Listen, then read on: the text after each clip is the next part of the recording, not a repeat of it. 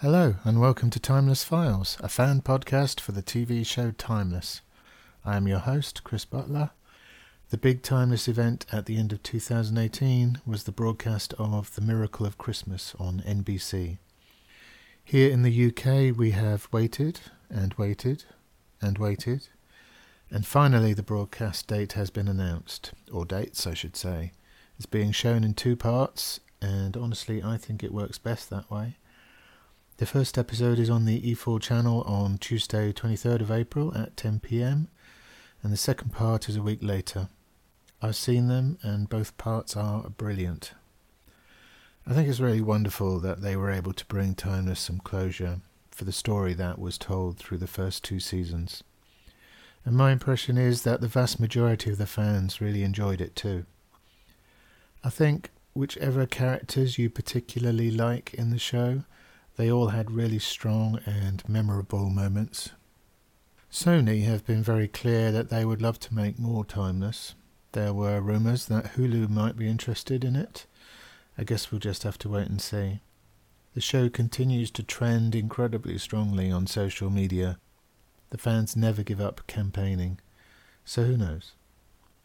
One barrier to Timeless coming back could be the availability of the cast. They're all taking on other roles.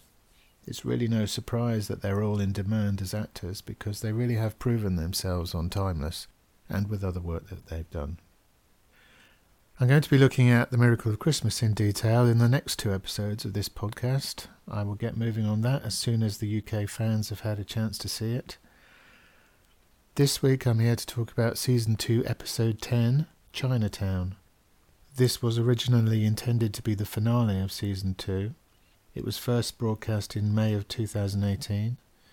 If you want to watch this one, you can find it on Hulu in the States, or on Netflix in the UK, or you can buy digital downloads or DVDs.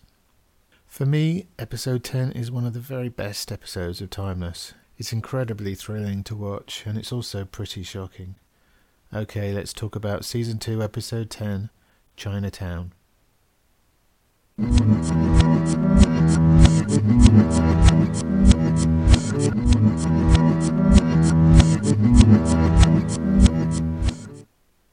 Chinatown follows on directly from the previous episode. Jessica and Gia have taken the lifeboat. Jessica finally revealed as a Rittenhouse agent. Not clear what Gia's involvement was, but safe to assume she was abducted by Jessica at gunpoint to pilot the lifeboat, and Wyatt was left sprawling on the floor having tried to stop them. The others that are in the bunker all rush in, including Flynn, Mason and Agent Christopher. They ask Wyatt what happened. He tells them Jessica has his gun and she's kidnapped Gia. Rufus, of course, is worried about Gia and he tries to track the lifeboat, but they realise the tracker that would normally help them locate it has been disabled. Rufus says they asked Wyatt to tell them if Jessica did anything to make him suspect she was with Rittenhouse. Lucy says Wyatt didn't do anything wrong, he didn't suspect anything. But then Wyatt admits he did have suspicions. Jessica's brother was saved by a stem cell therapy, which Wyatt really knows was not around in the 1980s. Flynn accuses Wyatt of lying to them. Rufus is angry that Wyatt kept this to himself. Wyatt tries to justify himself. He tells Lucy if her sister came back, she would not assume that Amy was a traitor. But he says he's sorry. This doesn't calm Rufus down. They had incriminating photos of Jessica, and still they did nothing. Flynn didn't know anything about photos. Wyatt says that's because they couldn't trust that Flynn wouldn't have just tried to kill her. Flynn asks if that would have been such a bad thing. Flynn continues to bait Wyatt. The argument between them escalates into a fight. Lucy tries to pull them apart and Wyatt accidentally hits her. They're both shocked that this could have happened. If it was possible for Wyatt and Lucy's relationship to get to an even worse place, this brings them to an absolute low point. He tries to apologise, but she walks away from him. It is absolutely clear that Wyatt did not intend to hit her. But it's very shocking to see this as the end result of his fight with Flynn. He and Lucy are both stunned that the situation should bring them to this. We cut to the Rittenhouse base where Gia is brought before Carol Preston. Carol asks Gia to take a tablet that she says is a sleeping pill. They say they want Gia well rested, that she has a lot to learn. Jessica tells Gia that they won't hurt her, which suggests they think somehow they can persuade Gia to cooperate with them. I guess Rittenhouse have a track record of coercing sleeper agents, for example, to do what they want. They force Gia to take the pill, checking her mouth to make sure that she did take it, and then they leave her to rest. Nicholas Keynes is delighted that Jessica has brought him the lifeboat. He says it's a total victory, and they can now accelerate their plans. Carol asks Jessica about Lucy. Jessica says she's stubborn, strong-willed, and in love with Wyatt. Carol questions Lucy's taste in men, suggesting she doesn't think much of Wyatt. Jessica seems to object to Carol's opinion of her husband. Probably Jessica says that as a joke, but it isn't completely clear. It's an open question as to whether Jessica might actually like or even love Wyatt, but I'm assuming not.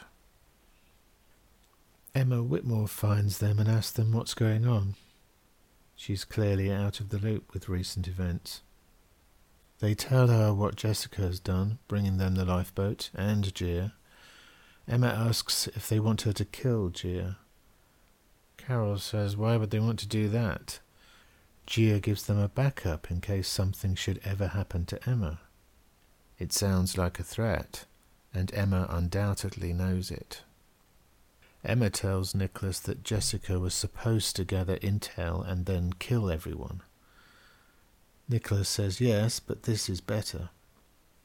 Carol, rather unwisely, continues to rub Emma's nose in the fact that Carol and Nicholas are family, and while Emma's service to Rittenhouse might be appreciated by Nicholas, Emma is just not that important.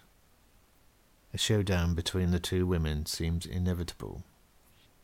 We cut back to Rufus and Wyatt. Wyatt tries to apologize, but Rufus says he doesn't want apologies. He wants Wyatt to fix this. Wyatt says he will. Rufus accuses Wyatt of being so wrapped up in his Lucy and Jessica soap opera, as he calls it, that he forgot that there are other people here, people who love each other. He says if anything happens to Gia, he doesn't think he can ever forgive Wyatt. Personally, I think Rufus is a little harsh here. Wyatt has been conned by Jessica. He hasn't tried to harm anyone. And the full extent of what Rittenhouse have done with Jessica hasn't even been revealed yet. But of course, Rufus loves Gia, so his anger is understandable. The guard outside Gia's room hears a noise and goes in.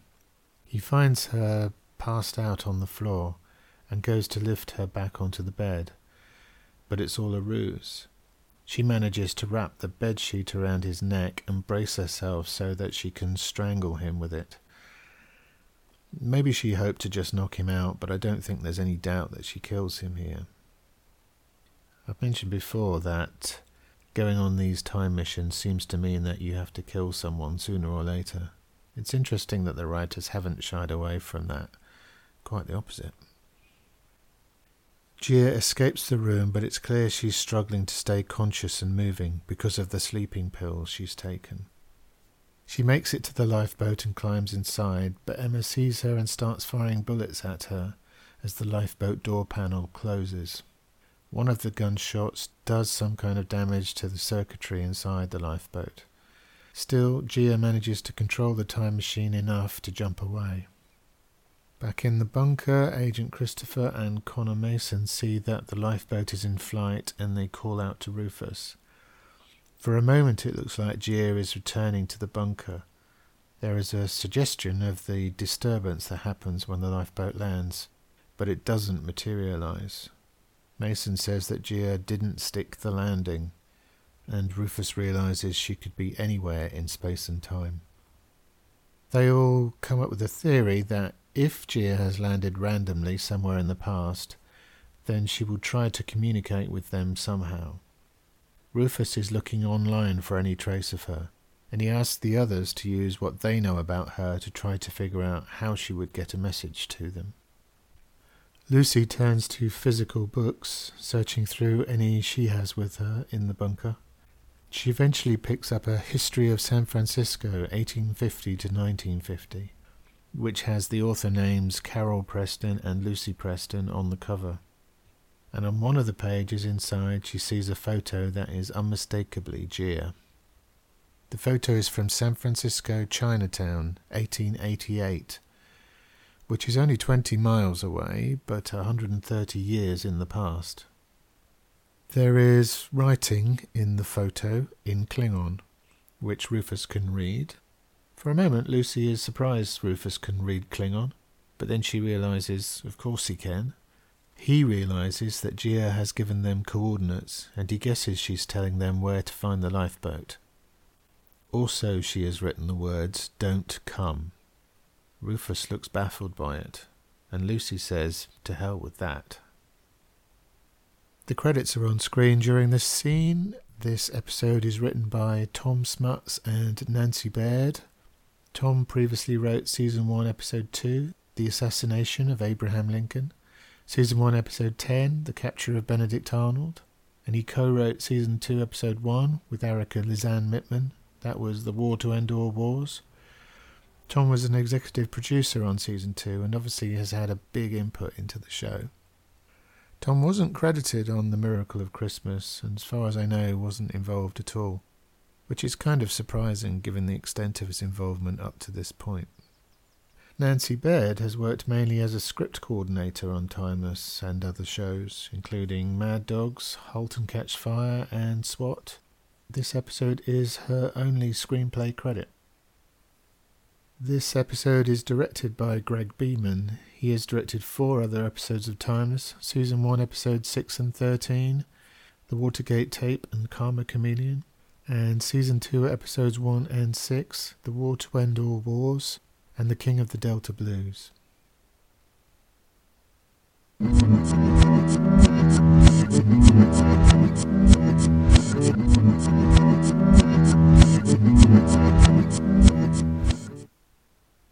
Next we see Rufus and Connor in a woodland kind of area, searching for the coordinates and hoping to find the lifeboat. And they do find it, hidden in some bushes. I must admit I am a bit sceptical a time machine could sit unnoticed in some bushes for 130 years, but let's say that could happen. So they have to get a generator in to restore power, and they work on it for a day, fixing it up. Connor notes the motherboard has a bullet hole in it. Rufus is starting to think it's hopeless, but Connor tells him they're engineers and they need to just keep turning a wrench. And at last they successfully power up the lifeboat, and it's genuinely thrilling to see them do it. The on-screen chemistry between Malcolm Barrett and Patterson Joseph is really great. They're so pleased with themselves. But no sooner do they have the lifeboat up and running than they see the Rittenhouse mothership is en route to 1888. So there is no time to delay, they need to follow there as quickly as they can. Lucy, Wyatt and Rufus climb in, and they persuade Flynn to go with them too. He needs persuading because, after all, the lifeboat is 130 years older than the last time they saw it. Agent Christopher and Mason have to stay behind. I love the scene where the lifeboat jumps away here. You see the vegetation around the lifeboat get chewed up, and there are bolts of lightning that arc towards the lifeboat from the spotlights that they've set up so they could work in the dark. The special effects team really went above and beyond to make those few seconds something special. Next we see the caption, Chinatown, San Francisco, August 26th, 1888. It's actually quite unusual to get a caption this far into the episode. Normally it's the first thing you see in an episode of Timeless, if you see a caption at all. But we haven't had even a glimpse of 1888 until now. The team are strolling through Chinatown, looking for the photo studio where Gia's photo was taken. Rufus is getting frustrated because they can't find it, but Lucy is certain it's here in Chinatown. In 1888, the Chinese were not allowed to live anywhere else. There were 45,000 people living in 12 square blocks. Wyatt says that makes the bunker sound roomy. A moment later, they find the photo studio and they go inside. Now, what you don't really expect at this point is for all hell to break loose pretty much immediately here. But that's exactly what happens. And I think for any storyteller, it's a big thing to have major unexpected things happen early. Some of what we see next you might have expected towards the end of this episode. It was the last of the season after all, but we're still only 15 minutes into this. The Time team go into the studio. At first they don't see anyone, but then a young girl comes out to speak to them. They show her the photo of Gia and ask the girl if she knows her. The camera pulls back behind a curtain at the back of the store and we see Emma pointing a gun at the Time team. The camera pulls back further and we see Jessica pointing a gun at a Chinese man. Nicholas Keynes and Carol Preston are also there. Back on the Time team, the little girl tells Lucy she doesn't recognise Gia. She says the photo is dated 1885, 3 years earlier. So the 1888 date in the book must have been wrong, and Rufus is shocked to think that Gia has been stuck there on her own for 3 years. While everyone is taking that in, Wyatt sees the girl nod towards the back of the studio and realises something is wrong. She's trying to warn them. Emma is clearly making the decision to start firing, and the likely outcome of that is that Lucy and the others will all be killed. At which point Carol, who was already looking anxious, tries to stop Emma. She ruins Emma's aim, but Emma suddenly says, "I am so sick of this," and she shoots Carol twice at point-blank range. Nicholas starts to say, "What have you?" and she shoots him too. That just leaves Emma and Jessica, and they flee out of the back of the studio. Emma says they should split up and they run off in different directions. Wyatt tells Flynn he isn't going anywhere near Jessica, so Wyatt chases after Jessica and Flynn chases after Emma. Lucy is with her dying mother. Carol is saying that she was foolish to think she could change her own fate, to avoid the cancer she'd had in the original timeline. She'd taken Lucy's sister from her so that she and Lucy could have more time together, but some things can't be changed. But then Carol says her regret is that she didn't properly prepare Lucy to take over Rittenhouse, that is her last wish for Lucy. She says there is still so much she doesn't know about her family. Wyatt runs round a corner and comes face to face with Jessica, with her pointing a gun straight at him. He drops his gun and tells her whatever they're threatening her with, they can fight them. She says they're not threatening her, they raised her. Wyatt is obviously shocked at these words. Jessica says her brother was dying. Then Emma and Carol came to her parents with an offer. They gave her brother life, and they gave her a purpose. They taught her everything. She says they're not bad people. Wyatt tries to tell her they took her from her family because of him. She says the Jessica he knew was just a bartender, but now she's part of something important. They're going to save the world. Wyatt wants to know why she didn't just kill everyone in the bunker. She says after she got the intel she needed, she was going to, but she knew she wouldn't be able to hurt Wyatt. He asks her if she's really pregnant, and if he's the father. She says yes to both questions, and Wyatt says then they're her family. She's still pointing the gun at him. She claims she really does love him, and wishes it didn't have to be like this. She has to protect Rittenhouse and her baby. She escapes through a door at the end of the alley and locks it so Wyatt can't follow. I think this was a really brilliant plot twist from the writers, that Rittenhouse, and specifically Carol and Emma, got hold of Jessica as a child and indoctrinated her through her whole life for the purpose of betraying Wyatt. And none of the Time team had imagined that this had been done. Yes, they were suspicious, but I don't think they could foresee the lengths that Rittenhouse had gone to. Incidentally, I don't think you can draw any conclusions about the Jessica Wyatt knew in the original timeline. This Jessica has been moulded by Rittenhouse into a completely different person.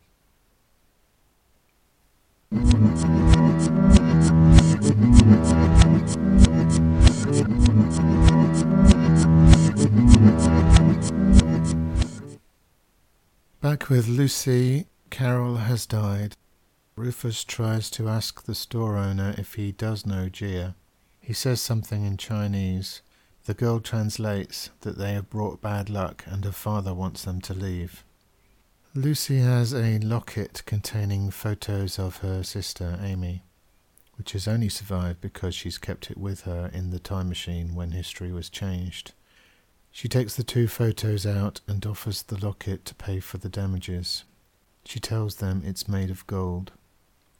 Now the girl reveals her name is Faye, and she wants to know why the red-haired woman wants to hurt Gia. And she admits that she and Gia have been friends ever since she had her photo taken. But Gia made her promise, if a black man ever came looking for her, Faye should not tell him where Gia is. But now that Emma is after her, and has a gun, she's in danger. Faye tells them Gia works in a saloon, and agrees to take them there. Lucy wants to wait for Wyatt and Flynn to come back, but Rufus doesn't want to wait, so he says he'll meet them there. Rufus and Faye arrive at the saloon. They see Gia, she's playing cards. A scuffle breaks out with one of the other players, but Gia easily strong-arms him into submission. She's obviously learned to take care of herself in the 3 years she's been here. Rufus rushes over to her, they hug. She tells him he shouldn't have come, didn't he read her message? She's cross with Faye, but Faye explains that Gia's in danger. She says, "When aren't I?" and she sends Faye away. But I think Emma is probably a different level of danger to anything she's used to in 1888. Gia says she can't go with Rufus because this is how he dies. He's not expecting this at all because Gia's vision was supposed to involve cowboys. But she says it wasn't cowboys, but it was close. She points out that everyone in the saloon is wearing spurs on their boots. The original vision talked also about this being near the ocean. I guess you could say that San Francisco's Chinatown is near the ocean, but we don't see any glimpse of it in this episode. So it's fair to say that that original vision wasn't very accurate or helpful. Anyway, if this is what they saw in the vision, then Rufus is expecting a yellow-toothed thug. So where is he? Gia says he comes with Emma. She's seeing things a lot more clearly now. She tells him it happens at 7 o'clock. In her vision, she sees a gun on a chair, but she can't get to it. Then the thug stabs Rufus, and he dies. Rufus is confused about how Gia can know all this. She says she's learned how to control her visions, like Stanley Fisher, the pilot that Mason had locked away. She says 3 years is a long time to practice. Rufus tries to insist that she can't stay here. If she's not stabbed by a gambler, she's going to get tuberculosis, or die some other way. If he has to die to stop that from happening, then so be it. I really like the way Claudia Doumit plays this whole scene. She's simultaneously angry with Rufus for not staying away, while also being unable to disguise the fact that she's really delighted to see him. And she slips straight back into the relationship they have, even though she hasn't seen him for 3 years. We cut back to Lucy, who looks grief-stricken. Flynn arrives back at the photo studio. She asks him, "Where's Wyatt?" He says, "Relax, even I couldn't kill Wyatt if I wanted to, and I want to." I think this is just words from Flynn. There's no doubt he dislikes Wyatt, but I think he's moved past wanting to kill him. He says he's sorry about Carol's death. Lucy's having to come to terms with the fact that her mother's one regret was that she didn't indoctrinate Lucy earlier into her evil cult. Lucy says she should have seen Carol for who she was sooner. Flynn says she should blame Wyatt. He brought a Rittenhouse spy into the bunker. She asks him what he would have done if Rittenhouse had brought his wife and child back from the dead. Would he have looked for the hidden catch, or would he have just been grateful to have them back? She says he can blame Wyatt if he wants, but he stops her and says, "I don't give a damn about Wyatt. That's not why I'm here." And she looks at him in confusion and says, "Why are you here?" We're clearly meant to think that Flynn is saying he's there for Lucy. And Lucy's reaction is that she really has no inkling of that, if it's true. Which tells us that Lucy really has no interest in Flynn romantically at this point. And the nature of his interest remains unclear, but he's definitely interested in her in some way. The moment is interrupted when Wyatt arrives back. He asks them where Rufus is, and Lucy tells him they found Gia, and so they rush off to the saloon.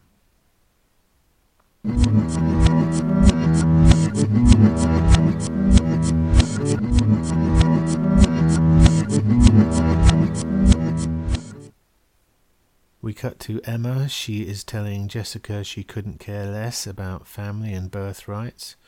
She thinks she can run Rittenhouse better than they ever could. She actually says we'll run Rittenhouse, meaning her and Jessica, but I really don't see Emma accepting Jessica as an equal partner. I think this is just bluster to keep Jessica on side. Jessica says, why wouldn't what's left of Rittenhouse just kill her? Emma says because she has the time machine. She actually says she's the bitch with the time machine. They meet up with two of their thugs, including one she calls Jimmy. We only glimpsed him in Gia's vision, but this appears to be the man who is going to kill Rufus. Emma says they've got work to do. Back in the bunker in the present day, Mason finds Agent Christopher, and she's knitting. He says, "What the bloody hell are you doing?" She says she does this, badly, whenever they go away on a mission. Did he never wonder why there are so many ugly scarves around? She says it's how she manages her anxiety, and Mason should get a hobby too, besides drinking. He compares his life in the past with his life now. Nothing got to him before, but now he spends half his life worrying for the safety of the people he loves. She says there's a word for that, family. Mason and Christopher are pretty much left out of the main events of this episode, but it's great that they have a quiet moment here to acknowledge that and reflect on how difficult that is for them. I also think it shows the development of their relationship that Denise would use the word family and include Connor Mason as part of that. Back with Gia and Rufus, she shows him where she's living, sharing a small room with two other women. Rufus says it's crazy to live like this. She says it's to save his life. She says she can handle herself here. She's not the same Gia he knew. Of course, no time has passed for him, so it's all a bit much for him to take in. Lucy, Wyatt and Flynn catch up with them here. Flynn is the only one who doesn't get a hug. He makes out he's offended. He says they're practically family now. Rufus says, yeah, Flynn is the creepy uncle. Rufus and Gia continue to argue about whether she should leave. She says it's when she tries to leave that Rufus will be killed, and she can't do that. Lucy tells them to stop. She says they've survived this long because they've stayed together, and they are all leaving together. But even then, Gia still refuses to go. But then Emma arrives. She comes into the saloon, points her gun upwards and starts firing. She has Jessica and the two men with her. She calls out, "Where is she?" But it's not Gia she's after, it's Lucy. Wyatt and Flynn decide on a plan to cover the others while they escape. Flynn is immediately on board with this. He always does the right thing when they're under attack. Wyatt says Lucy and the others should take the lifeboat now and come back for Wyatt and Flynn later. Gia is desperately worried about how this is escalating. Bullets start flying. One of the thugs is hit. Gia finally agrees to go, but she and Lucy get separated from Rufus. Emma decides to retreat. Jessica tries to follow her, and Wyatt can't bring himself to fire at her because he believes she is carrying his child.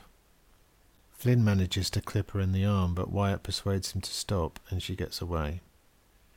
Gia is looking back at Rufus exactly like in her vision. The clock clicks round to 7. She sees the gun on the chair. The thug appears behind Rufus, but Gia runs forward, grabs the gun and kills the thug, shooting him twice. Rufus is alive, smiles all round, and they all decide they can go to the lifeboat now and leave. But as they leave the saloon, Emma is waiting outside and she fires at them. Rufus is shot in the chest. Gia is distraught as she holds him.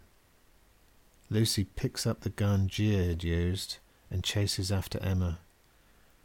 Flynn has also been shot in the arm, but he still has his gun and follows after Lucy a moment later. Wyatt stays with Rufus. He tells him he'll be fine, to relax, but then his eyes close and Rufus dies. We follow Lucy chasing after Emma. We know Emma is a ruthless killer, so you have to be worried for Lucy here, especially after just seeing Rufus get killed. But Lucy closes on Emma as they run into a warehouse kind of building. Lucy fires 4 bullets at Emma and hits her in the leg with the last one. Emma crumples to the floor. Lucy is standing over Emma, pointing the gun at her. She can't pull the trigger, steps away for a moment, then comes back. She says, "What do you do to someone who has taken everyone that you love?" Her mother, her sister, Rufus. She puts the gun right against Emma's forehead. Emma says please to try to dissuade her, but Lucy pulls the trigger. But there are no bullets left in the gun. Gia fired 2 bullets, Lucy fired 4. That's all 6 bullets gone, which leaves Lucy defenceless against Emma. A brutal fight between them leaves Lucy helpless on the ground as Emma punches her in the face. She says Lucy had everything handed to her and it still wasn't enough for her. Emma didn't take anything away from her that she hadn't already abandoned. This is chilling stuff, and it's a line we've heard from Emma before. She really does feel a kind of jealous envy for what she sees as some kind of unfair advantage that Lucy has had. Luckily for Lucy, this is when Flynn arrives. He still has bullets left in his gun, and Emma flees. Flynn puts his gun down for a second to check on Lucy. Then Lucy grabs the gun and fires off a whole load of shots at Emma as she runs away, 7 or 8 shots, but she doesn't hit her. Lucy is sobbing and saying, "I can't," as Flynn holds her. She doesn't finish that sentence, but I think it must have been something along the lines of, "Can't cope with everything that has happened."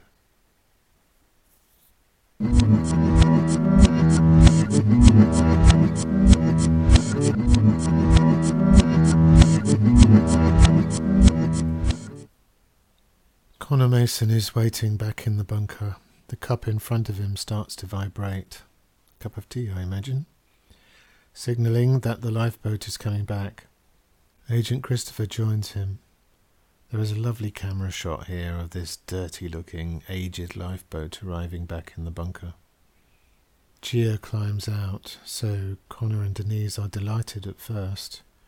Then they see Lucy and wonder what happened to her, with her face all bruised. Slowly it starts to dawn on Mason who is missing. He asks Gia about Rufus, and her look tells them all they need to know. Mason can't accept it. He says they will go back and change it. Gia says they can't. These 4 can't go back to a time where they already exist. Mason says he'll go himself. Gia says he doesn't know how. He says he knows enough to take his chances. Gia is furious. She says if he wants to die like Rufus did, then go ahead. She doesn't care anymore. She told them all Rufus would die if she came home. Why didn't they listen? Later, Mason finds Gia in a visioned state. When he wakes her, he says, "Please don't make him worry about losing her in her head. He can't lose her too." She says she can't find Rufus anywhere in time and space. He holds her while she says she's never going to see Rufus again. He's alone in 1888 with no one to grieve him. And even though she knew it was coming, she couldn't stop it. Lucy is sitting on the floor with an ice pack pressed to her face. Wyatt arrives and sits down next to her. There's great work in the music in this scene, and throughout this episode actually, by Robert Duncan. The familiar Wyatt and Lucy theme comes in. Wyatt says this is his fault, all of it. Lucy says it's not. He says he promised Rufus he'd protect him, and he messed everything up, just like he did with him and Lucy. She says it's true, he did mess things up for them, but she smiles to let him know that it's kind of a joke she's making. Which is a nice touch, I think. It says a lot about how she feels about him. But she says Rufus is not on Wyatt. He brought Gia home, and that's what mattered most to Rufus. Wyatt tells Lucy that he loves her. He says she doesn't have to say it back. He should have said it a long time ago, so he's saying it now. Rufus wanted him to admit it, and if he could see this now, he'd be saying it's about damn time. Lucy watches him thoughtfully throughout this. It's the last part about Rufus that she replies to, saying she can't believe he's gone. Flynn wanders into shot at this point with his arm in a sling because of the gunshot wound. He notices Wyatt and Lucy, but then there is a rumbling throughout the bunker, and then a second copy of the lifeboat lands, nudging the old one out of the way, with another terrific special effects shot. This new one looks not exactly pristine, but in much better shape than the old one. Everyone runs forward to see what this is. It is definitely another lifeboat. Gia says it's been upgraded. The hatch opens and out steps a very different looking version of Wyatt and Lucy. He has a beard, she looks very athletic. They both look like soldiers or adventurers. They look down at the group below them. This Wyatt says, "Well, what are you waiting on?" And Lucy says, "You guys want to get Rufus back or what?" And the last shot of the episode is our version of Lucy and Wyatt looking up at them and thinking, what the hell just happened?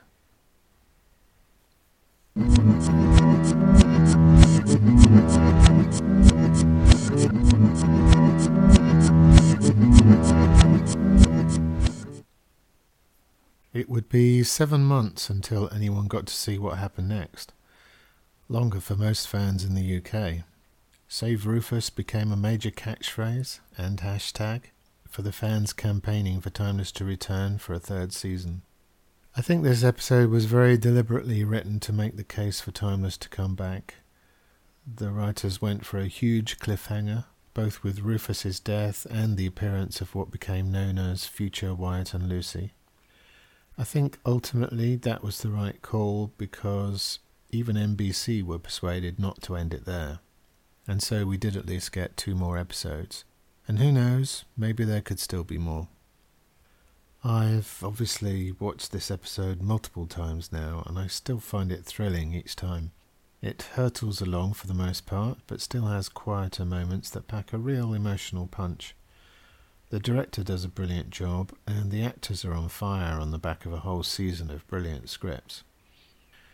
There is a problem with this episode, and it's about the only significant criticism I have for Season 2 up to this point.